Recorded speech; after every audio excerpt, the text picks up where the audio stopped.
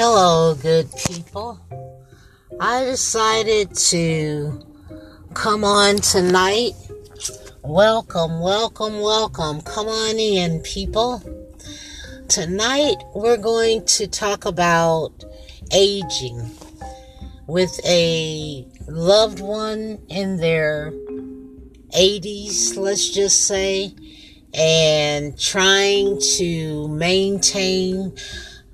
Speaking to one lady who said that at this point during these times, she's just thankful and just loving one another and waiting and doing the best you can.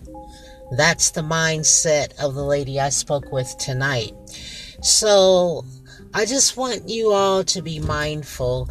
If you have a loved one and your loved one is declining, starting to repeat herself, it's difficult for them to accept. Let's just first be honest and say they would like to be as independent as they possibly can. But knowing that they're declining and embarrassed to say, they tend to fall. And once you fall, that's the first sign of a person declining in their 80s. So be mindful, have patience, and what's really good to do is to support them, take them places, let them continue to listen to music, especially their diet. They tend to go towards a stimulant to make them feel better. They can be lonely. They could be depressed. So be careful. And those are the signs you want to look for. So you want to make sure you take them to get a physical at least every 6 months to see what their blood range is, to also pay attention to their eating habits, their skin. You want to pay attention to their skin. So if you don't dry and rub, always moisturize. These are the things you can do to help your loved one. They may get cranky, they may not.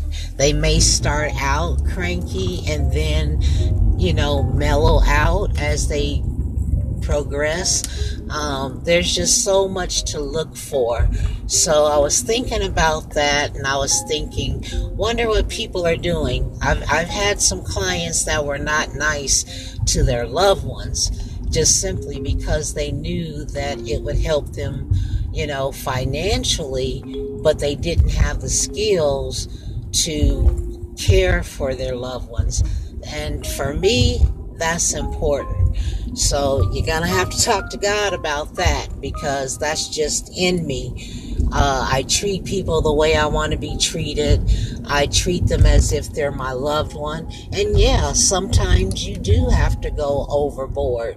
Sometimes you do have to go above and beyond, because at the end of the day, it's to give them something positive to look at, something to look forward to, because their day has diminished. They're not working like we're working.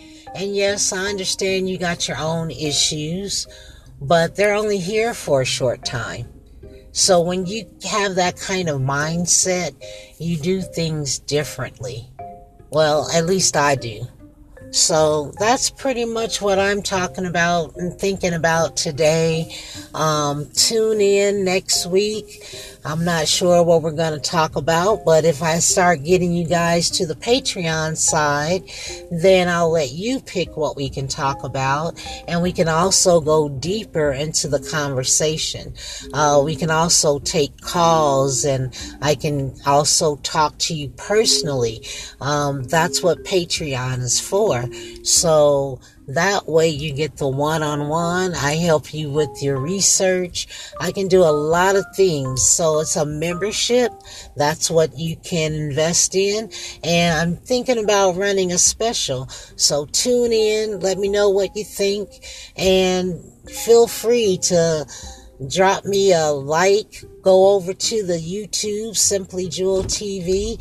Subscribe, like, comment, share, and keep in touch. Until next rewrap, peace and blessings. And thank you for visiting Simply Jewel Atypical, where I am atypical over here. And it's not structured and it's not formatted. I'm just going with my gut. And hopefully that's what some people do as well.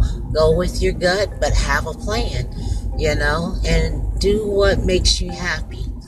Have a good one. Good night.